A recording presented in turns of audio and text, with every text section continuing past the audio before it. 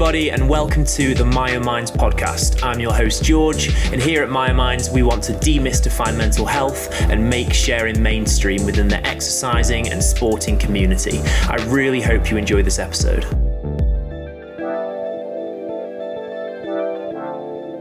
Just before we get started, I want to remind you that here on the MyoMinds podcast, we do often talk about eating disorders, body dysmorphia, exercise addiction, suicide, and other potentially triggering topics.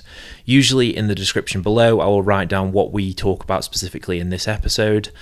That being said, I do hope you enjoy this, but please do be careful. Hello, everybody, and welcome back to the MyoMinds podcast. As always, I am your host, George, and today I'm here with the wonderful James Downs. Hi, James. How are you? I'm all right, thank you. It's a little bit warm today, and I'm not complaining about that. That's good.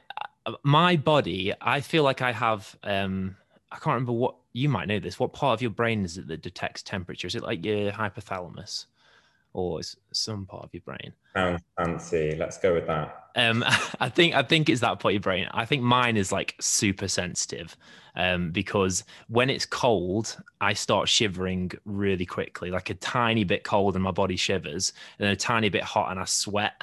So the heat, I'm a sweaty boy. Yeah, I read some research recently about that and eating disorders and the hypersensitivity to heat.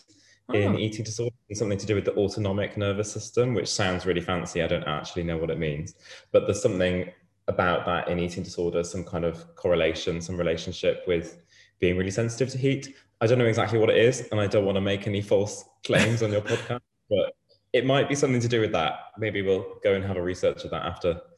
Yeah, I've never heard that before. That is very interesting. Maybe that's it. Maybe it's my eating disorder past that has heightened me to it. Maybe that's, who knows. I recently learned that because I get really bad, this is maybe oversharing for the podcast, but I get really bad IBS. And I've recently learned that apparently people who go through bulimia, apparently that's a thing that often crops up.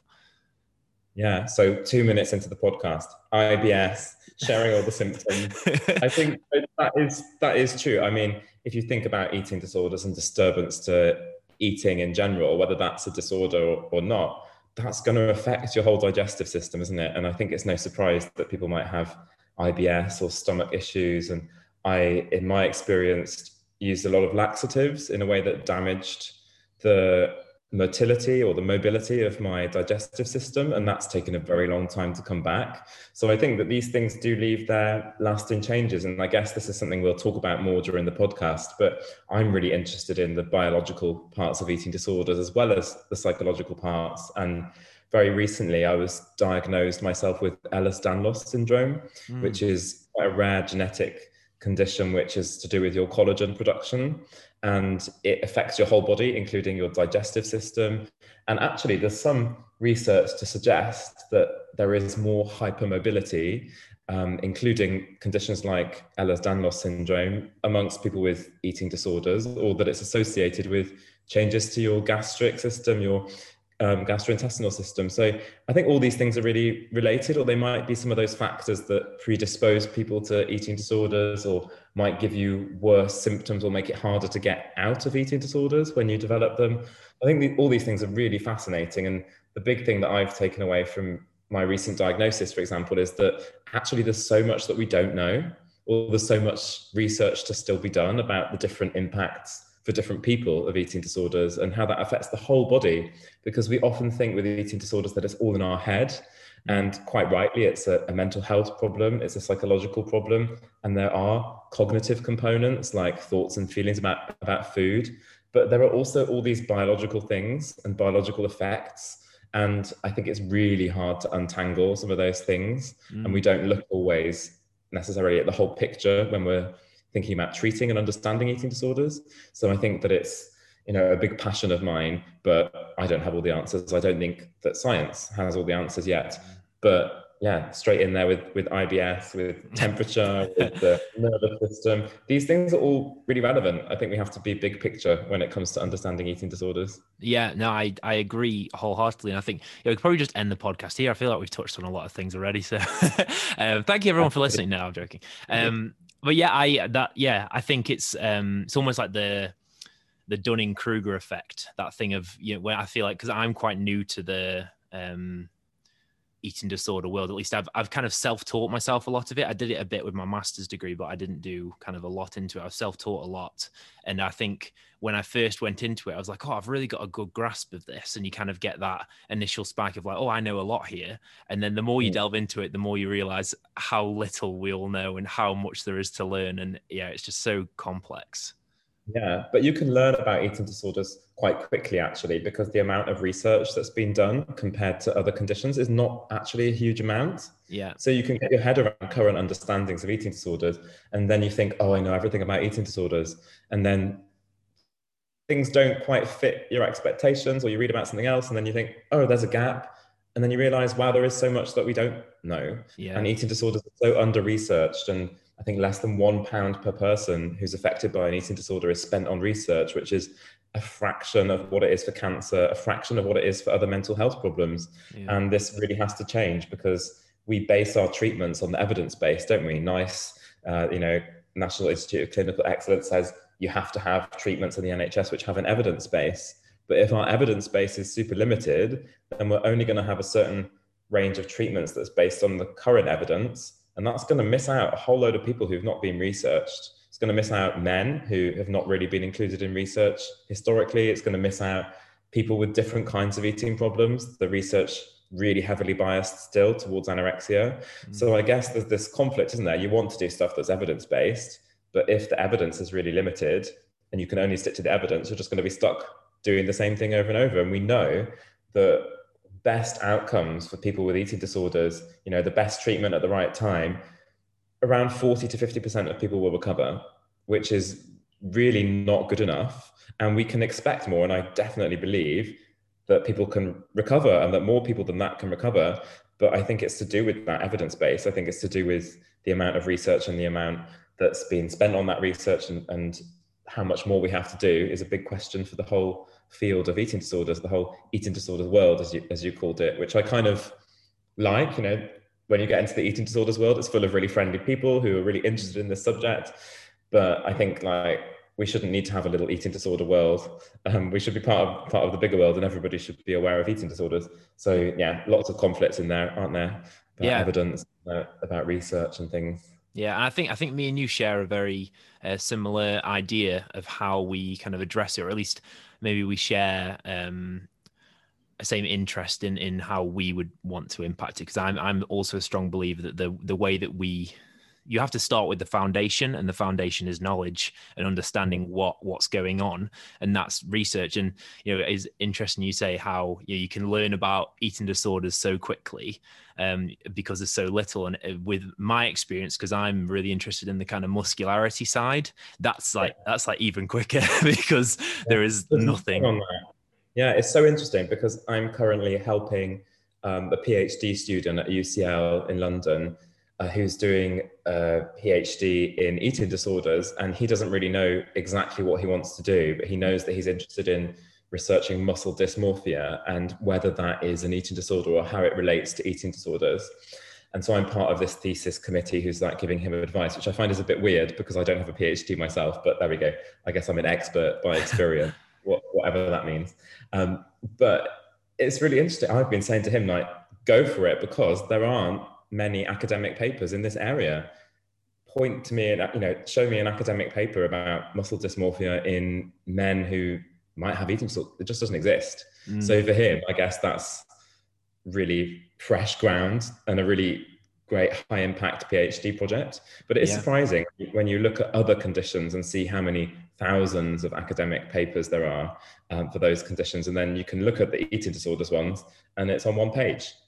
So it's definitely that we have a long way to go. I think part of that is listening to people's lived experiences as well. That is part of the knowledge, isn't it? So the foundation of knowledge is hearing people and understanding their experiences of eating disorders. And I think there are big groups of people who still haven't had their voices heard in that research.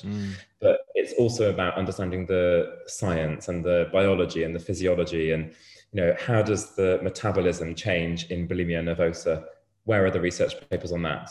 Because people don't really know exactly what happens, and nobody can explain to you as a patient what exactly is happening metabolically. I mean, some doctors might, they'll piece it together, but very often you're left in the dark about what's happening to your own body, which is a really confusing place to be. And then how do you navigate making the right choices for your recovery and trying to get better? I think it's really important that we empower people with knowledge, but currently we don't have the best knowledge that's out there, and we need to really push to make sure that that happens, as well as listening to people's experiences, because that qualitative part is always going to be centrally important, isn't it? People's real experiences of what it's like to live with eating disorders. So I'm really interested in the qualitative research, and that's kind of my background, and I'm involved in these different research projects, like I said to you just now. And I'm not a scientist, but I think that we do need more of the quantitative and the really analytical stuff as well. And that way we might be able to tell a more positive story about eating disorders, because it can seem all doom and gloom, can't it? And you look at the news, it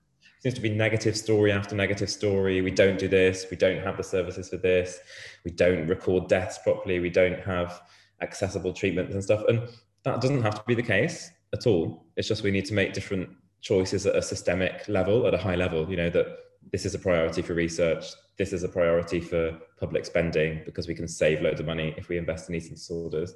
So I think that's what drives my work, and what I do is just remembering that it doesn't need to be this way. It really doesn't, and that we could tell a much more positive story for more people, and more people could get treatment, more people could get treatment that works if we have more understanding and we have more money to support that. So yeah, that's a little bit about what I do and why I do it. Yeah, and I thank you for sharing that. And it's I'm actually in the process myself of working on a PhD proposal, looking at muscularity oriented disordered eating, with someone from King's College London. So maybe I can get your opinion on that later on. Definitely you don't want to send me your PhD proposal, because I think I've gotten this reputation now of being really ruthless.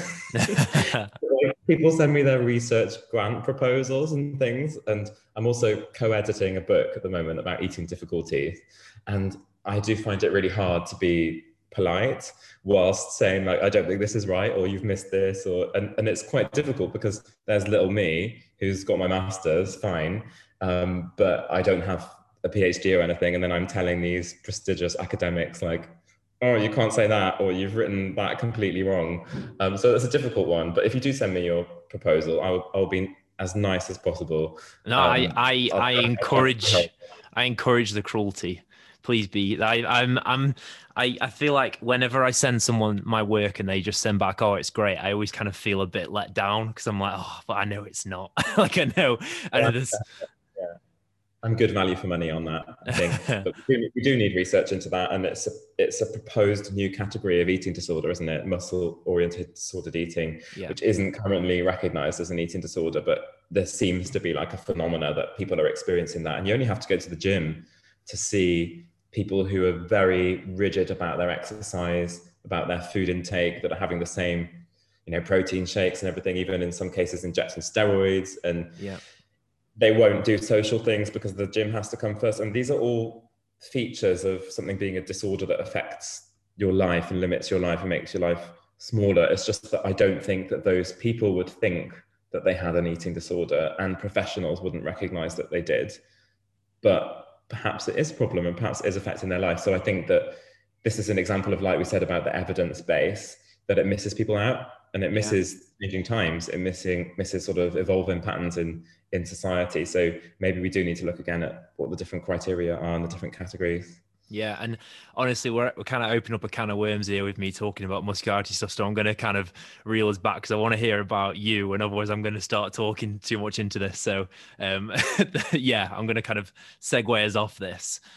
You spoke about the fact that you're part of this PhDs. I can't remember the team, the whatever, I can't remember the word you said, but as an expert by experience. And I actually recently I was at the QED annual forum that you spoke at, and there was one thing that you said in that which I kind of want you to touch on. Hopefully you remember it. I'm putting you on the spot here a bit, but I resonated with what you said so much, and I've kind of explained it to other people since, because I really agree with it. And you said how you don't resonate with, I'm not going to say too much because I kind of want to hear how you say, you said that you don't resonate with the idea of an eating disorder voice. Yeah, I think this almost sort of annoys me. It doesn't annoy me as an idea, the eating disorder voice. I think some people find that they experience an eating disorder voice or part of themselves or their experience that is somehow separate to them. And they can separate it off and say, okay, that's the eating disorder talking, and it's not me. And that's a very helpful thing for those people. And I think that can be very helpful for carers. Like if you're a parent of somebody who's struggling with an eating disorder or a partner, and their behavior is really problematic and sometimes confrontational, or, you know, all the difficulties that can come up with trying to support somebody with an eating disorder, you know, it can be helpful to say that's not them, that's an eating disorder voice. And that's fine. But I think that it doesn't work for everybody. So the bit that annoys me is when people assume that it's the case for everybody. I think I find that really problematic, because there is no one size fits all eating disorder. There is no one kind of anorexia, no one kind of bulimia. I think the eating disorder voice is really associated with anorexia more often, and that it's this kind of controlling, manipulative kind of voice that is driving people's behavior. And I was told that I had an eating disorder voice from a youngish age. I was diagnosed with anorexia at 14, and I was always told, oh, that's the eating disorder speaking. And it was a way of almost shutting me down, because why was it for a professional to say what the eating disorder was or wasn't? And I never related to this idea of the eating disorder voice. I just thought it was me. And I could kind of see what I was doing, and I could understand my behavior to a degree. Yes, I was doing problematic, difficult things, but I never thought that I was being controlled by something else. And I know that people don't think it's literally a voice. They're not having auditory hallucinations. We've got to be clear about that.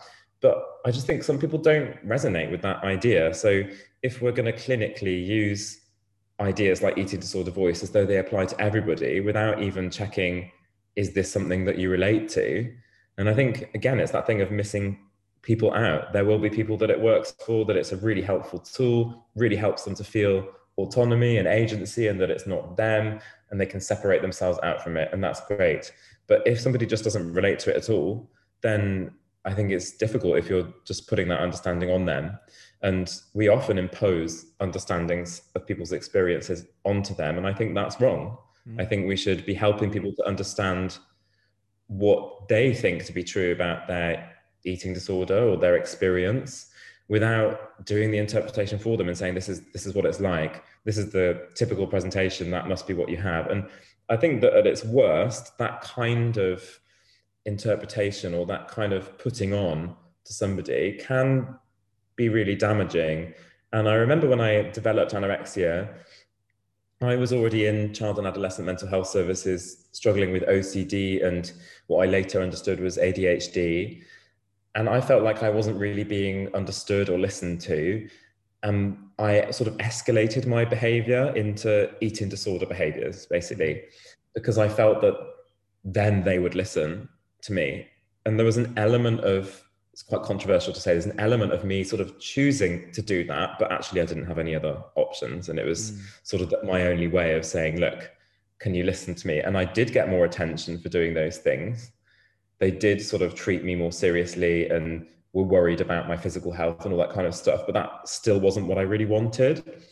But along with that came loads of understandings about what it is to be along with that came loads of understandings about what it is to have an eating disorder that I felt were put onto me that I didn't really have. And I almost sort of felt that I had to behave like an anorexic behaves, or I had to be scared of certain foods and all these kinds of things that I didn't really have when I first went into services and trying to get help for my mental health.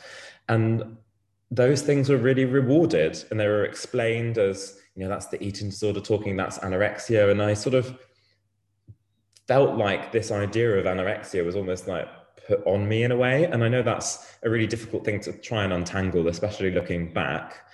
But it didn't help me to sort of be told this is what's happening to you without me relating to it. I think that's very different from somebody saying to you, look, this is what might be happening to you, from a sort of foundation of knowledge, like you said. But we don't have the evidence that says everybody has an eating disorder voice, everybody has anorexia like this, everybody will have these behaviors.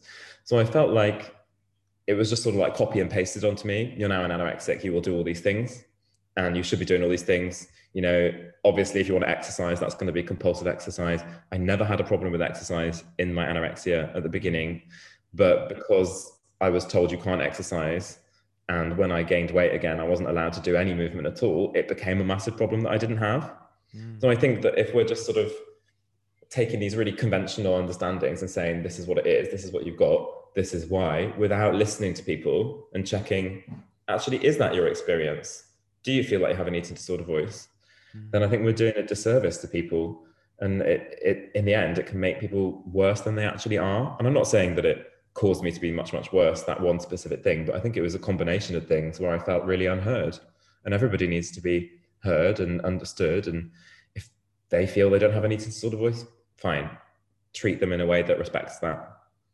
Yeah, I agree. I think we often like to look at things in kind of a reduced way. We take that reductionist viewpoint, and you know, when we're trying to build our knowledge around eating disorders, if we can just shove one what seems like a small part of it into a box, or everyone has an eating disorder voice, and then throw that away and keep that there, then we can just build off of that. But then often what we do is we forget that actually it is much more complicated than that. We need to look more into that. Instead, we just kind of leave it off to the side. And like you're saying, that can lead to, I guess I've kind of experienced that. I was just thinking about it then, where when people knew I had an eating disorder, not that it was like an excitement, but I guess when I said something that ticked a box, it would almost be like, oh yeah, because that's what people with eating disorders do. Oh yeah, that's what happens when you have this behavior. Yeah, it's comfortable. It's like in the repertoire of what's expected of somebody who's got an eating disorder, and then people feel like they know what to do and how to respond to that, and it's all nice and comfortable enough because it fits what's expected. But what about people who don't fit that? And every time we're thinking about learning about eating disorders, you know, you can learn about eating disorders and think this is what anorexia typically looks like. But if you're only sticking to that understanding, you're going to miss out everybody who doesn't have it in the typical kind of way. And at the worst end of it, that's really alienating for people who have to meet that in clinical settings. So people shouldn't be having that in clinical settings. And I think that we always have to think like, who is this going to miss out? You know, you could talk about muscle-oriented disordered eating and develop a whole new diagnostic criteria. What about the person who doesn't fit 2 out of the 5 criteria? It has to be able, you know, you have to be able to tailor it to them as well. So there's got to be a flexibility in our understanding. And one thing I worry about, especially with like awareness raising, is that we sometimes think awareness raising is just learning a whole set of stereotypes, and it's not. I think if you want to learn about eating disorders, you go and learn like what are the basic features of different eating disorders, but then you remember that whichever individual person who you meet in your life has an eating disorder, it's going to be individually unique to them. And you can't just paste that category onto them and be like, oh, you're the bulimic. And that happened to me recently at the GP, where I went to the GP face to face. I went into the room and she was like, oh, you're the bulimic. Okay. What? Before we'd even said anything. She was like, oh, right, bulimia. Yeah, bulimia. Okay. And I was like, yes, okay, you probably do that if you're a doctor. You have your patient, you're like, okay, they're the one with the heart problem and they've got this and this and this. But you don't just sort of, well, for one, you don't say that out loud. Yeah. But you don't just refer to the criteria rather than the person in front of you. And I'm always saying that to people, like the best source of evidence that you ever have, certainly like in a clinical setting or a personal setting in your day-to-day life, the best source of evidence you have is the person in front of you, not the textbook. And that can be useful. It can help inform you more broadly, but it has to be that it fits and it works for the actual person. And I'm really tired of having different understandings put on me. And, you know, a really simple one is that, yes, I have bulimia now, but I look very well from the outside. I do lots in general, but I teach yoga and dance, and I'm very physically fit and active. And nobody would think that I was struggling with an eating disorder because of how I look. And that's at the most simple level, isn't it? That we have an image and that we're very visual as a species. And so people assume that I'm fine. And I think that we can't assume anything. That's the big sort of takeaway, isn't it? That we can't assume there's one way that somebody looks, or one way that somebody experiences an eating disorder, because all of these stereotypes and our current understandings, you know, in the research and all that stuff, they're all really limited. It doesn't mean that, you know, people with different experiences of eating disorders don't have eating disorders. It's just that they don't fit the box. And actually, you look at the prevalence of different eating disorders, and most people don't neatly fit into a box. So I think that we have to be really careful with these ideas of eating disorder voice and putting people in boxes. And another one that really frustrates me, which I talk about quite often, is, and I hear this nearly all the time, and I wonder if you hear it, eating disorders are all about control. Yeah. I hear that all the time. It really, really annoys me. It just like, it really annoys me, because how can anybody say something's all about something? It's like you have to pick out one thing and say it's all about that, and it's always all about that. It's this sort of universal thing, and reductionist, so reductionist, isn't it? But I hear it all the time, and I hear it amongst eating disorders clinicians, doctors, people with experience of eating disorders. I don't want to say to them, like, you know, that's wrong, because it's not, if that's what they think. But I just don't agree, because I think for me, control isn't a feeling. And everybody's like, you need to feel like you're in control. Well, control is not a feeling. What is it about then? And for me, it's always been about safety. It's, you know, if you want to feel in control, to be in control, for me, has been a substitute for feeling safe when I've not felt safe, or not felt like I am, when I felt threatened by not being in control of other things, felt fundamentally unsafe. Then I've controlled the food and whatever in order to feel safe, or in order to regulate my emotions, or in order to avoid this situation or that situation. All really valid reasons to have an eating disorder. Obviously, you'd want to cope in more healthy ways than an eating disorder in the long term, you know. But I think nothing is all about anything. And if we say that it is, we just assume that it is for everybody. It misses so many people out. Yeah, and like you say, I think the worst thing is the impact it has on the people who are the, you know, experts by experience, because, you know, if they're not someone who's knowledgeable on it, or at least not someone who's willing to, you know, if you're in a position of power in the fact that you're the clinician, you're the person that's supposed to know about it, and you say, oh, they're all about control, they're immediately going to be like, oh, all my stuff is about control, everything's about control. Like, I can't go against this clinician whose job is to diagnose me. And there's so much power in that, isn't there? And like you said, if somebody says, oh, you have an eating disorder voice, then of course you're going to go away and think, oh, I have an eating disorder voice now, don't I? And how do I relate to that? And what if you didn't? And there are so many things that happen like that, and there's so much power in that. And I suppose that's why clinicians might be scared of saying the wrong thing, or that their words have a lot of weight. But it's not that hard to not say the wrong thing, you know, and to steer away from making those kind of judgments and being really sort of, you know, universalist about it, or reductionist. This is a better word, like you said. And I can think of loads of examples of that for me. And one thing that most eating disorders clinicians and therapists that I've worked with over the years have said to me is that, you know, James, you can't focus on things and you can't stick at things, because you can't give yourself the whole plate and the whole meal. You can only have a little bite from it, just like your anorexia, just like, you know, or you can have loads of it and then you have to check it all out, just like your bulimia. And it's a really nice metaphor, and I can see why therapists would love it. But actually, I had ADHD, which was diagnosed in my 30s.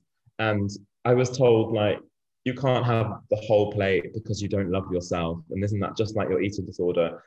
And it was rubbish. It was complete rubbish. And I felt like, oh, I obviously don't love myself. When my self-esteem has been really good for quite a long time now. I struggled with depression when I was much, much younger, but I don't have any mood problems at all. I'm very confident, and I have normal fluctuations of emotions that I'm pretty in touch with.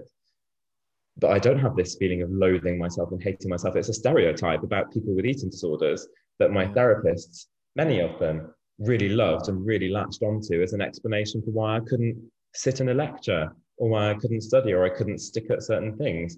And it was ADHD. And I think, like, I was so confused by those stories that were put onto me, rather than somebody like helping me to work out what the actual story was and trying to see the whole picture, or listen to my experiences and try and help me to understand that it was ADHD when I was younger than 31. Because by the time I'm 31, you know, I've never been able to study anything. I've always really struggled to stick at things and everything.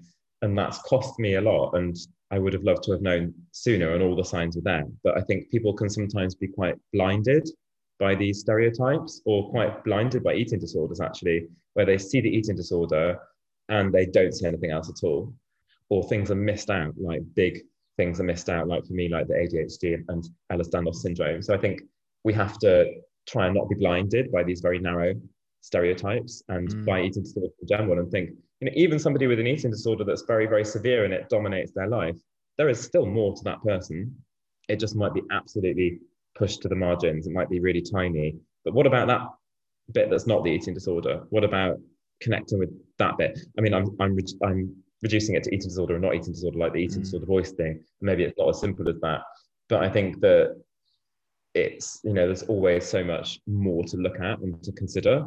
And perhaps because it's people are pressured, they can only have like 5 minutes with the patient, they have to see this, they have to see that. It does become reductionist. But I think we have to get much better at broadening out our perspective. Yeah, I think it's okay to have that reduction, because I think you have to, otherwise it would because everything's so overly everything's way too complicated to consider everything when you're looking at research and trying to understand something. But when, like you say, your best piece of evidence is the person in front of you, like, and every time you're sat down with a patient or whatever, the first thing you should be doing is looking at their experiences, how they feel. And one thing that kind of came to mind was I was having a conversation yesterday actually about the fact that we can look at our memories in a different lens as we get older, and it can change the way we perceive memory. So actually, at the time, you may have seen something. And my example is, I did a boxing fight when I was at uni, and I lost the match. I lost the fight, and at the time, it didn't bother me at all. I was having such a good laugh with my friends. It was great. But since then, looking back at it, because my whole kind of muscularity oriented whatever's going on in my head is all kind of around masculinity and being like a the man, since, so to speak, in inverted commas. Now, when I look back at that, I think, oh, that was so embarrassing. That was such a thing. But actually, at the time, it wasn't an issue.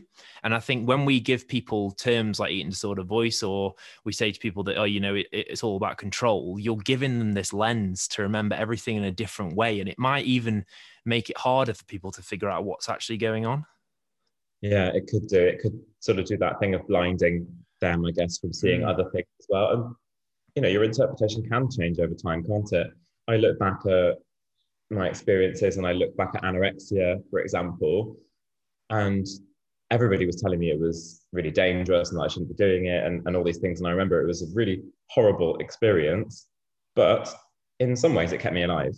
And that's not to advocate eating disorders, but I felt such painful, difficult emotions in my body, which is where we feel emotions, that I wanted to switch them off and I wanted to shut my body down. And perhaps the emotions would have overwhelmed me and put me at psychological risk, but I was safe because I didn't have to feel them because of the anorexia. So, these are really fundamental and powerful reasons to engage in those behaviors.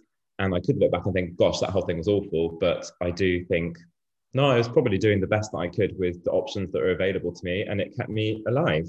And yeah, it's had terrible consequences and I wouldn't choose it. And I wish I had other options at the time. And I wish that people had supported me better and things like that. But I don't blame myself for that anymore. And I don't need to feel like I was doing this terrible thing and that I was hurting my family and everything. I can just really try and do it with compassion. And I think a big part of recovery and coming to terms with anything is trying to see things through a lens that's as compassionate as you possibly can be towards yourself, because it's so easy to be blaming of yourself, feel really ashamed. And if people around you have told you that it's your fault or not been very sympathetic, or, whether it's very deliberately or kind of, covertly stigmatized you and suggested that it is your fault, and I've had lots of that as well, then it can be really hard to get that compassionate perspective. But I think you have to always keep the lens a bit open, that you could see things in a different way, that you could see things from a different perspective, even, well, or perhaps especially when you feel particularly stuck in things and that you just can't see a way out. Yeah, and I want to get onto your kind of like your yoga and your dance and stuff, but a question has just come to my mind, and I really want to ask because I'm interested in the story. So you said that now you're in this place where you're much more stable and your kind of depression and stuff isn't there. And you've obviously come from this position. You mentioned that you felt like you wanted to shut down your body. How did that journey go? Like, how did you get to this place where you're in such a better position? Yeah, it's been very long, I think. I knew that wasn't something you could probably put into a short 10-second answer, but I'm just interested. Yeah, it's been really long. I guess there's been many parts to that. Coming back into my body, I guess part of it was getting back to a normal weight. That's obviously important. And I think that controversially, perhaps, that, BMI is important. People need to be at a safe and healthy weight range. But then when I did gain the weight, I felt a lot worse because all those emotions that I was talking about, the pain and the difficulty came back into the body, and I found it really hard to regulate those feelings. I ended up dropping out of medical school nearly 10 years ago now, and ended up finally getting specialist psychological therapy for eating disorders, which I haven't been able to access before. And it was more than 6 years after I was diagnosed with severe anorexia that I got psychological therapy, which I think is absolutely outrageous looking back, because by that point it's so entrenched. And it was because I was deemed to be too underweight to have therapy. So I did get DBT, dialectical behavior therapy, in the end, which really helped me to get to a safer place.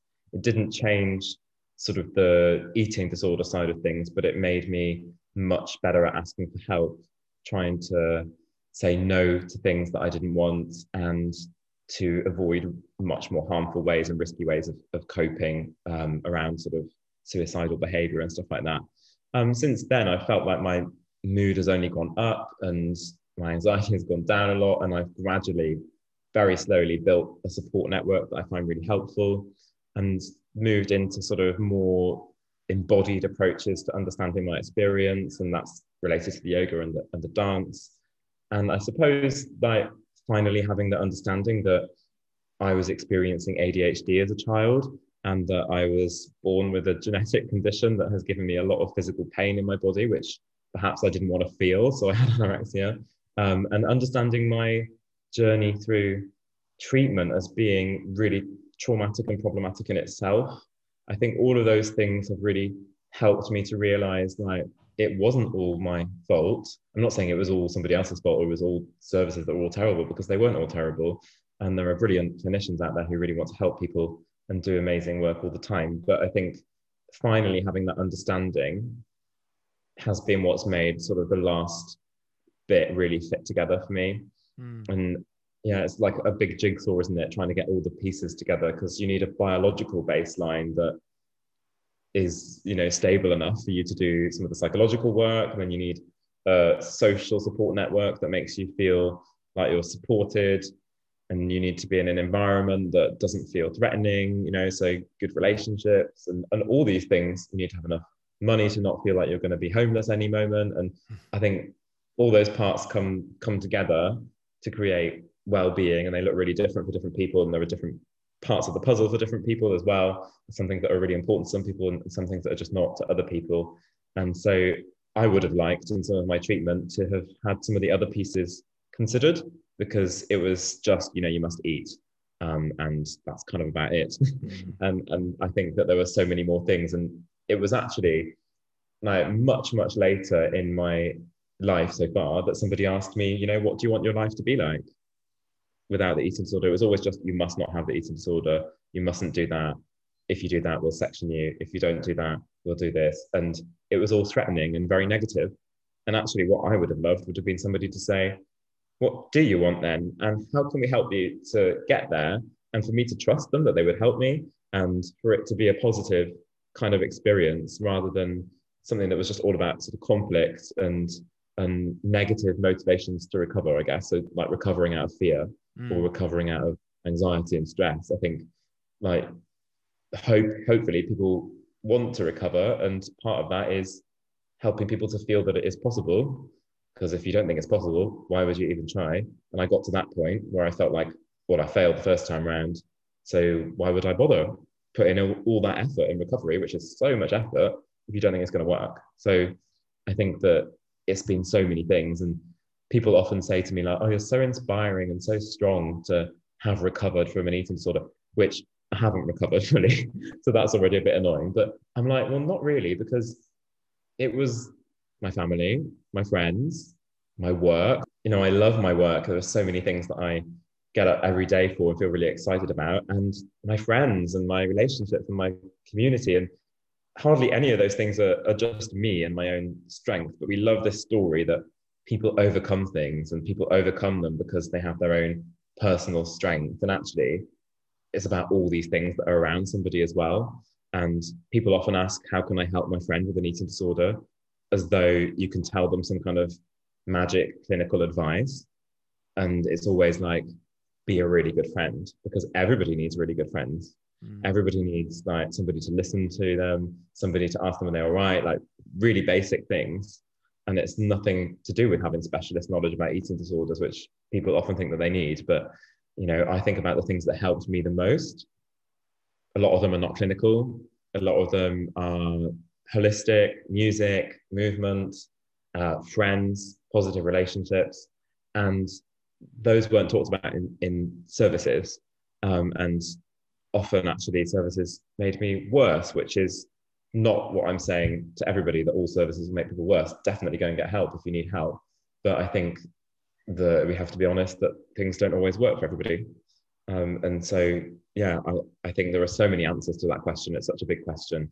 But finally understanding like exactly what's going on for me in a way that really, really works has been fundamental. And having all these different sources of support, which I've been really lucky to have, or have actually worked quite hard to sort of get in place. Yeah, and I know you said there a part of your recovery, or where you're at now, a big part of that is your movement and stuff. And I do want to talk about, we are the Myo Minds podcast, we do talk about exercise. So and normally, we often talk about, I think a lot of the conversations I have are with people who have had issues with it. And I know you said you kind of got the issues pushed onto you. But I know now your exercise really helps you. And I want to hear about that. Yeah, there are lots of parts to this. I think I've always been really, really active since a young age and had a quite a sort of free range childhood. So I didn't feel like I was doing exercise, but we were always just running around outside all the time. Like, no sort of time to come home or anything, and just really active all the time. And part of that was probably because I have this genetic condition which gives me lots of joint pain if I sit still. So I'm always on the go. And I think there's a big association between Ehlers-Danlos syndrome and hypermobility syndromes as well, and ADHD. And I'm very much on the hyperactive side of things. So I'm always kind of on the go. I don't really like to sit down. Like, I'm sitting down for this podcast and it doesn't feel comfortable. And I guess I've always been like that. And when I got to school, in high school, I couldn't really sit in the classroom without a lot of physical discomfort. And so, like, I guess you could see that's a problem, but actually I need a certain degree of movement, and that keeps me going. And I think that when I started having anorexia, and perhaps I'd had like puberty and everything, and all these changes and a lot of pain in my body and pain swallowing and all this kind of stuff, I probably wanted to shut down my body and just not feel all these things. And when it sort of came back to life again, I didn't know how to regulate it. And I was told you can't exercise at all, which I think is very unnatural.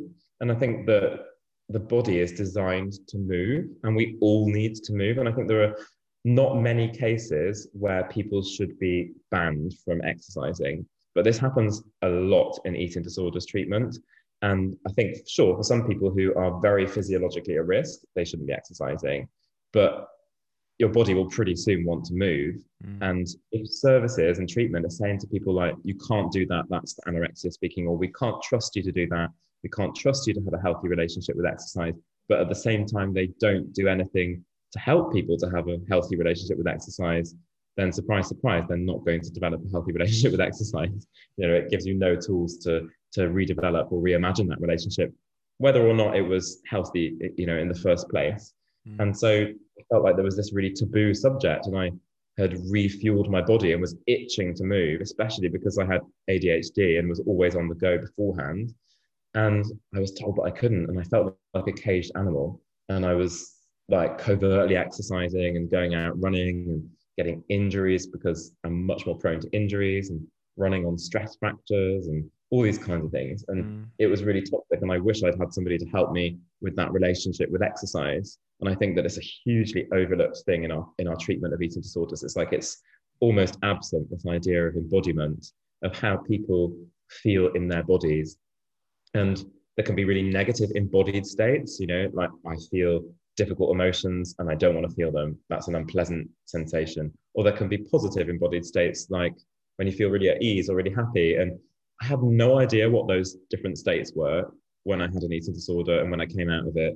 And I felt like, what is this body? I don't feel comfortable in it. And I just kind of don't want to have it, but I know that I've got to. And for me, the real work of recovering from the eating disorder has been getting into that and really getting into like, what is it to be a body? And your body is the vehicle for all your experiences. Everything you have in your life is a bodily experience. And I feel like that was hugely overlooked in treatment. And I finally sort of got there because DBT has a strong mindfulness component. So, you know, sitting down, meditating and all that stuff. And that was quite hard for me because I kind of like to be moving a bit, and just sitting down without doing anything beforehand is a bit of an extreme exposure for me, or it was at the time. And so I found, oh, actually, I feel a bit better if I move and do the mindfulness at the same time, like a walking meditation, or this thing called yoga, which I wanted to do for ages and ages, but could never let myself do.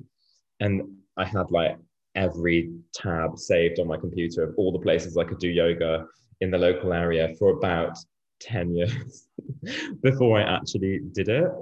And one of the reasons I didn't do it was because I knew it would be good for me. And I just couldn't allow myself to do something that would be good for me. And it was this idea was quite scary of like exposing yourself to your body. And I kind of knew that was where the real work was. And I kind of didn't feel ready to go there. So in the end, I did come to yoga. And that was when I was 27.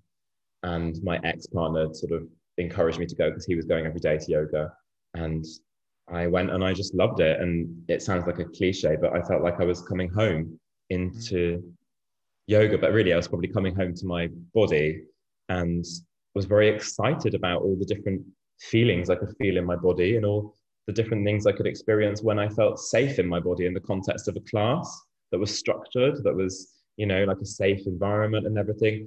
And I just felt like such wonder at being in a body. And that was something that was never on the table in treatment. It was always, you must be scared of your body. If you want to exercise, it must be a bad thing.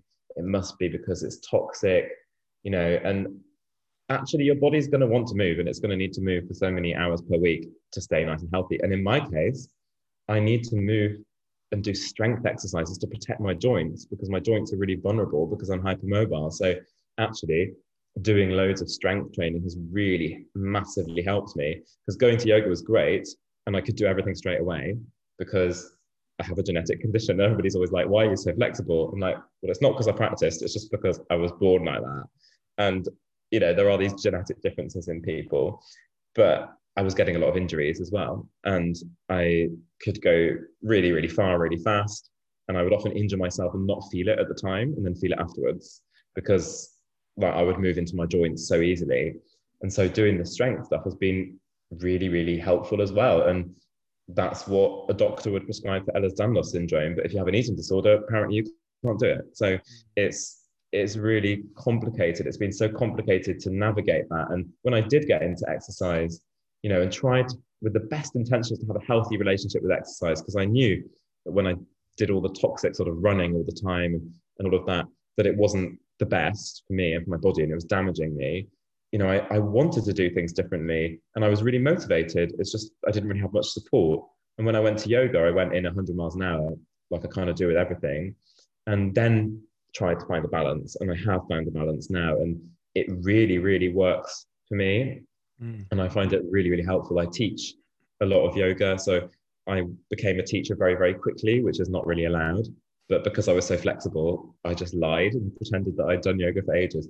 And that's one problem with the fitness industry and with the well-being industry, is that, you know, sometimes it's too easy to qualify to do training, personal training, or, you know, to lead group classes, which might require quite a lot of expertise actually, and to be able to respond to individual body types and things. But now I teach teacher training, and I try and be really sort of strict about alignment and anatomy and things, and emphasize the importance of the knowledge that you need to have to do this kind of stuff, to not hurt yourself and not to hurt other people. But yeah, I teach and I try and share this joy of being curious about being in your body, and to notice all the different kinds of states within your body, to not have to go 100 miles an hour, to not have to be punishing yourself, to find some kind of balance. And there's something for everyone in yoga. It's very varied, and there are so many different kinds of practices, and I teach lots of different kinds. And I also teach barre, which I find really fun. It's kind of like a ballet hybrid, very intense sort of, but low impact, very, very strengthening. The hips and glutes and knees and core and everything really helps me. So yeah, I try and share it now out of the enthusiasm for it that I have from my own experience, but obviously recognizing that everyone's experience is different, and I'm just there as a teacher to facilitate people to have that connection with their bodies, not to copy me, not to try and be the same as me, but to try and take it into their own experience and become more aware of their bodies. Because I think we are all in our heads a lot of the time, aren't we? And I know that, I know you through working at the college, and, through emailing or whatever, or through Instagram. And that's one way of interacting with the world, isn't it? And, people who are listening, you might have a version of you that is emails interacting with the world, or Instagram interacting with the world.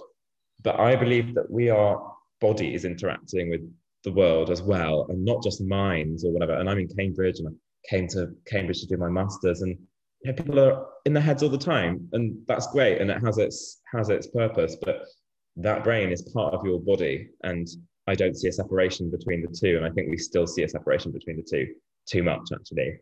But I'm always encouraging people to really get into their bodies, and to not even perhaps have to think or put words to it, just to move in your body, and to hopefully feel safe in your body, because we all need to feel safe.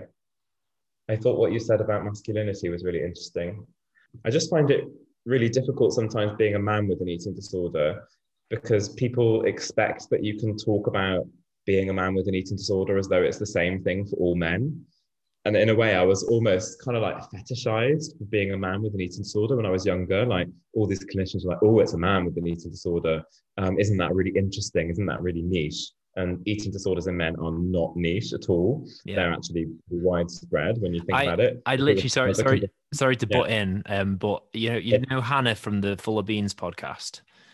She literally today messaged me to write this post for her about the muscularity stuff, and I put right at the start that kind of what you're saying there, that I think often when we talk about a subsection of something, our immediate assumption is that must be really small and simple, where actually male eating disorders are so much more complex, and my experience is so different to every other guy's experience. And so I really agree with you. Yeah, and it's a hugely prevalent thing, and massively undiagnosed and everything. So how can I be niche, or how, why is my experience unique? It's unique to me, but there are loads of other men, and I find it quite difficult when people will still ask me to give the male experience. I'm like, there is no one male experience, and like you and I are so different. For example, like I don't have this idea of masculinity that I feel that I need to live up to at all. I am really comfortable with my masculinity and femininity. I don't even really understand them, because I'm just me, and I've never really had a problem with that. Although lots of clinicians have always said like, oh, you have an eating disorder because you're gay and you haven't come to terms with it, which is also not true. It's just a stereotype. It's just an assumption. Yeah. And I feel really at ease with whatever different elements are at play in my body. And that shows that like two men can have completely different experiences. Like, I don't have this muscle oriented thing. I like to be strong because I love to be able to do certain things with my body that I think feel really nice, and to have the functional benefit of not degenerating my joints. But I'm not really fixated on it in other ways. And that just goes to show that two people could experience things so differently, and that we can't expect us as individuals to represent a whole group of people who've got really diverse experiences.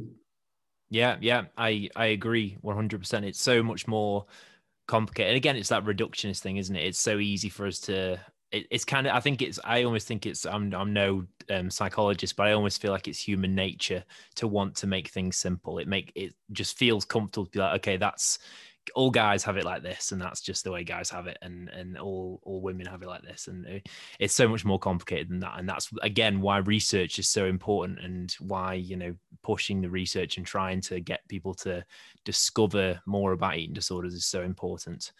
I want to kind of start to wrap things up, so I have 3 questions that I ask all my guests. So the first question is, also, they're not really questions, so I've titled them the not question questions. And the first one is a name of a person, either real or fictional, who inspires you. This is really hard because so many people inspire me all the time. Hard. They're all hard, I'm afraid. Yeah. It's really hard to know what angle to go on. There's a difference, isn't there, between people who you like just because you really like them and people who inspire you. Now, I have to tell you who inspires me. It's got to be Phoebe Waller-Bridge, because I have her, and I'm showing you now, on my phone as my phone background. You can't see any of the messages that come up on my phone, but she's on my phone background sitting. There's a really famous photo of her sitting at the Emmys with like all these different awards that she's won for Fleabag, the TV show. And I find her really inspiring because I just want to be her. And I love her creativity, and the work that she's done has been amazing. I think she's just uniquely gifted. And also because when I watched Fleabag, I felt like I was watching myself on screen. And I don't think I've ever related to a character as much. And that's probably saying lots of bad things about me. But I haven't watched Fleabag, so you're safe telling me that. That's great. She's a lovely person. I just felt like I really related to the character, and I thought that she was just like fantastically acted by Phoebe, and yeah, just really brilliant. I also absolutely love Michaela Cole, and I know that's 2, but they're of the same kind, sort of like writers, screenplay, acting. And Michaela Cole's I May Destroy You was just a fantastic TV series, like exploring consent and boundaries and stuff, and I really related to that as well. So I think it would be a toss-up, but currently Phoebe Waller-Bridge is the background on my phone. So and it might change Michaela Cole, but I think at the moment it's Phoebe. Excellent. Thank you. The second one is, and this is my personal fave, so I don't know why it's in the middle, but it is. Name a time in your life that you hated during, but now looking back, you know that positives came from it. Ooh. I guess you can sort of interpret positives out of negative experiences and somehow make them positive, I guess. I think I would choose DBT, because dialectical behavior therapy is just such an intense form of therapy. And I don't think that you're meant to enjoy it because it's just really challenging. And I did it for a year, and you have one-to-one therapy every week. You have group therapy every week, which kind of lasts for hours, or it feels like it lasts for hours. And then you have telephone coaching where you can call the therapist kind of like anytime, any day, which is like a huge luxury, an absolutely amazing, intense kind of support to stop you or encourage you to use alternative skills to your eating disorder, or to whatever the target behavior is. And I found it so difficult because, for one, I really struggled to attend because of ADHD and like sitting in a room and paying attention, and found it really stressful and physically uncomfortable place to be. But I managed to stay on the course. I was nearly chucked off a few times because there are very strict rules of like, if you don't come this number of times, you're chucked off. And it's a very sort of rigid program that you have to sign up to. And the therapist is really pushy in DBT. Like, it's famous for this like really harsh therapeutic style. It's kind of like tough love. So very real, no beating around the bushes, really pushing personal responsibility. Like, it was just really, really hard. But I made probably like the most progress on that sort of curve that's taken me up over many, many years. I think there was a really sort of sharp uplift during that DBT and after it, when I really tried to put things into place myself. And it's always stayed with me. And I think of myself as a graduate of DBT. So people ask me like, what did you study at university? It's a really common question in Cambridge. Oh, which college did you go to? What did you study? And I'm like, I graduated from DBT actually.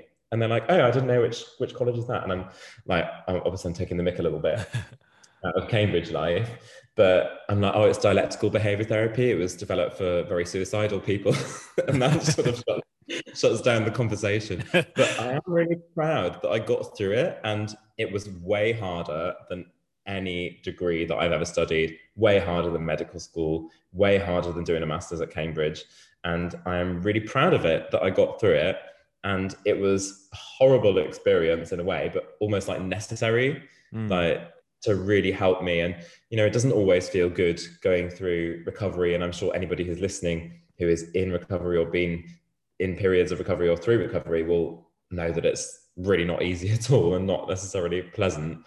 I do think that we should have things to look forward to, and we should, you know, perhaps look forward to therapy even, perhaps sometimes, imagine that. But DBT is really, really harsh. But it did really help.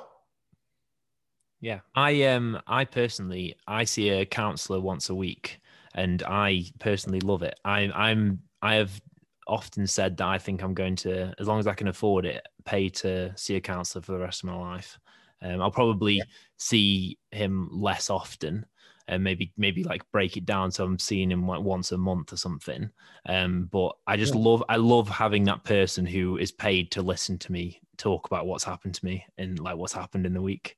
I love that hour of just being like, I'm just going to tell you everything that's happened and everything I'm thinking. Yeah, and you know, you're paying them for it, so they can't really exactly. They can't run away.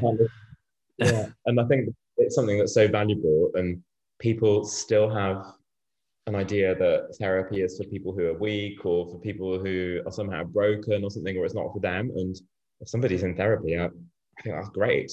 And it should be celebrated. And, you know, so long as it's the right therapist for you and it's the right kind of style at the right time and it's affordable and accessible and all those things are really important. But I think so many more people should be in therapy, and it could be a good cultural shift for us. Because I know, like, in New York or in LA, like, everyone has a therapist. So it should be just seen as much more accepted and much more sort of, acceptable to have a therapist, and something that you value and something that you enjoy. I really value therapy. Yeah, I agree 100%. I always see my counseling as like a developmental thing rather than like fixing me thing. Although there are still things I'm working through, but a lot of it is like, you know, developing me and kind of working in a positive way, like you were speaking about earlier. Yeah, well, yeah, therapy is a relationship, and a good relationship should be about growth and development. And there's nothing broken about you from my belief perspective. That I don't think people are broken at all. I think people are inherently whole. They can be very broken environments that can be really difficult, and you can feel broken, but I don't think that people are broken. And good relationships should be ones that help you to grow, including your therapeutic relationships in a formal sense. But, you know, a lot of your relationships in the rest of your life should be therapeutic. It's just that they're not therapists. You're not paying them. But I do think therapy should be, you know, more people should do therapy. Agreed. And the final question that's not a question is, and this one is historically either people have the answer immediately or they take forever to reply. So here we go. A phrase to live by. Oh, this is awful. This is a question. Like, these are not questions. They're all questions. A phrase to live by. There's a cliched one that people sometimes say in yoga, like, you have everything that you need. But I'm like, no, sometimes you need things from other people, don't you? So I probably wouldn't say that. You were going to say something. No, I was just going to say that the reason I don't think they're questions is because none of them have a question mark at the end. It's name a person who inspires you, no question mark. Name a time in your life that you hated, but now looking back, you know, positive came from it, no question mark. And then name a phrase to live by, no question mark. So they're not questions, they're commands. The commands, yeah. That's even worse. the three commands of My Own Minds podcast. Yeah. So a phrase to live by. Okay, so I think I have one that I would apply to clinicians, to the GP who's, you know, got 8 minutes to see somebody, to somebody struggling with an eating disorder, to somebody struggling in work, or to any situation. I believe, and I think it's probably a a belief and part of my faith in humanity. You are doing the best that you can with the resources that are available to you. I honestly believe that about everybody. And I think that it can really help you to see things in a compassionate light as well, because often we don't like people's behavior or we don't like people's actions and we can't always understand why. But I think if we try and think, you know, they are doing the best that they can with the resources that are available to them, then we can perhaps not blame them so much or not take it personally so much and think that, you know, perhaps they just don't have the resources. And resources can be knowledge. Like people can be ignorant and act out of ignorance, and they're still doing the best that they can with the knowledge that's available to them, right? And that's one kind of resource. Or people doing the best that they can with the circumstances that they're in, and the options might be very, very limited. Like I look back at when I had an eating disorder and developed an eating disorder, and it was almost like a choice that I made because I felt that nobody was listening, and I'm not embarrassed about that and not ashamed of that anymore, because I see that I was doing the best that I could with the options that I had. And I do think that however you phrase it, it's kind of a mantra that I have throughout life, throughout everything. You know, I go to the GP still, or I go to healthcare, and I don't always get the response that I like because the waiting list is whatever many months long. They don't have the resources. You know, they're still doing the best that they can with the resources that they have. It's not the GP's fault they can't refer you, or the eating disorder service has got a waiting list for this long. Like, they're doing the best with the resources they have. So we might have to think about the resources, or we might have to think about the context or the environment and the bigger systemic things as well. But yeah, that's a bit of a mantra that I live by. I really like that. James. Thank you. Pleasure. Thank you so much for coming on the podcast today. I hope you enjoyed yourself. Yeah, I really enjoyed it. It was really nice to chat to you and to meet you. And I know that I was supposed to do the podcast a few weeks ago and I didn't. And I'm glad that we got around to it. Me too. Thank you for being patient. Oh, it was an excellent conversation. I feel like we touched on so much in quite a short amount of time. So yeah, I'm really, really happy and I'm excited for it to go out. Everyone listening at home, thank you again for making it all the way through a podcast. And I hope to see you. Well, I'll never see you, but I hope to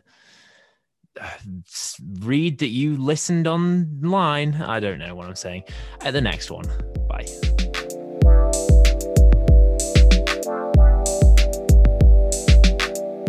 Thank you so much for listening to that episode.